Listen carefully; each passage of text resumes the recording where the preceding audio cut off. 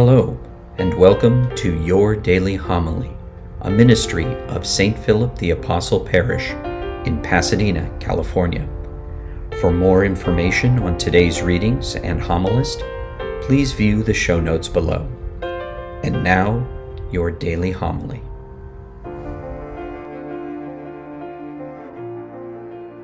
The Lord be with you. A reading from the Holy Gospel according to Mark. After making the crossing to the other side of the sea, Jesus and his disciples came to land at Gennesaret and tied up there. As they were leaving the boat, people immediately recognized him.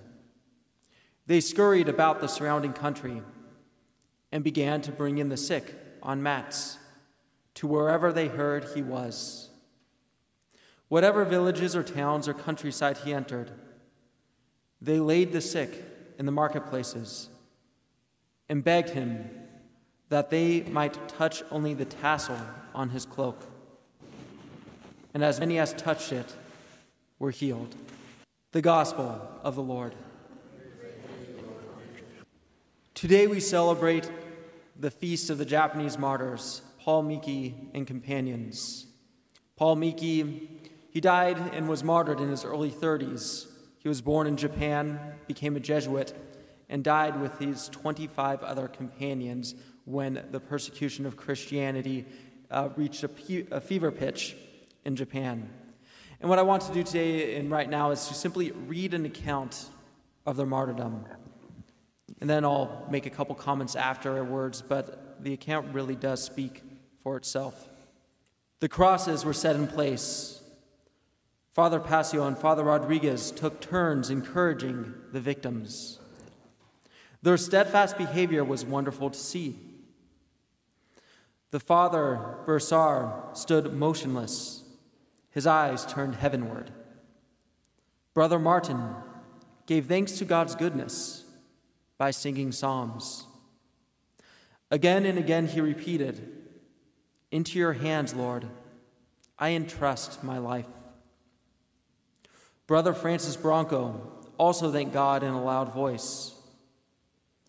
Brother Gonsalvo, in a very loud voice, kept saying the Our Father and the Hail Mary.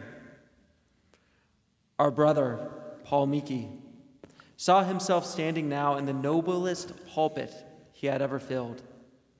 To his congregation, he began by proclaiming himself a Japanese and a Jesuit. He was dying for the gospel he preached. He gave thanks to God for this wonderful blessing, and he ended his sermon with these words: "As I come to the supreme moment of my life, I am sure none of you would suppose I want to deceive you. And so I tell you plainly, there is no way to be saved except the Christian way. My religion teaches me to pardon my enemies and all who have offended me. I do gladly pardon the emperor and all who have sought my death. I beg them to seek baptism and be Christians themselves." Then he looked at his comrades and began to encourage them in their final struggle. Joy glowed in all their faces, and in Lewis's most of all. When a Christian in the crowd cried out to him that he would soon be in heaven, his hands, his whole body strained upward with such joy that every eye was fixed on him. Anthony, hanging at Lewis's side, looked toward heaven and called upon the holy names: Jesus, Mary. He began to sing a psalm, "Praise the Lord, you children." He learned it in catechism class in Nagasaki. They take care there to teach the children some psalms to help them learn their catechism. Others kept repeating, "Jesus, Mary." Their faces were serene. Some of them even took to urging the people standing by to live worthy Christian lives. In these and other ways, they showed their readiness to die. Then, according to Japanese custom, the 4 executioners began to unsheath their spears. At this dreadful sight, all the Christians cried out, "Jesus, Mary. And the storm of anguished weeping then rose to batter the very skies. The executioners killed them one by one. One thrust of the spear, then a second blow. It was over in a very short time. This account of the martyrs, which took place about 400 years ago in the late 17th century, right around 1600, it still happens today, of course. There are many Christians who suffer martyrdom or suffer the danger of martyrdom.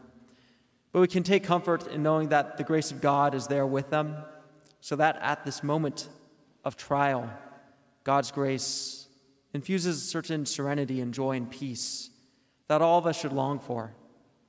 And take comfort even in the simplicity of that faith. The Our Father, the Hail Mary.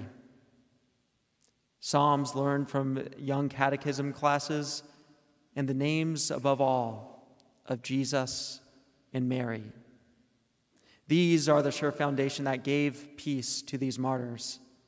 And so too, may they bring peace to us in our daily lives. Amen. Thank you for joining us at Your Daily Homily. For information on St. Philip the Apostle Parish, or to support this ministry, please click on the links provided. Until our next time together, be safe and God bless.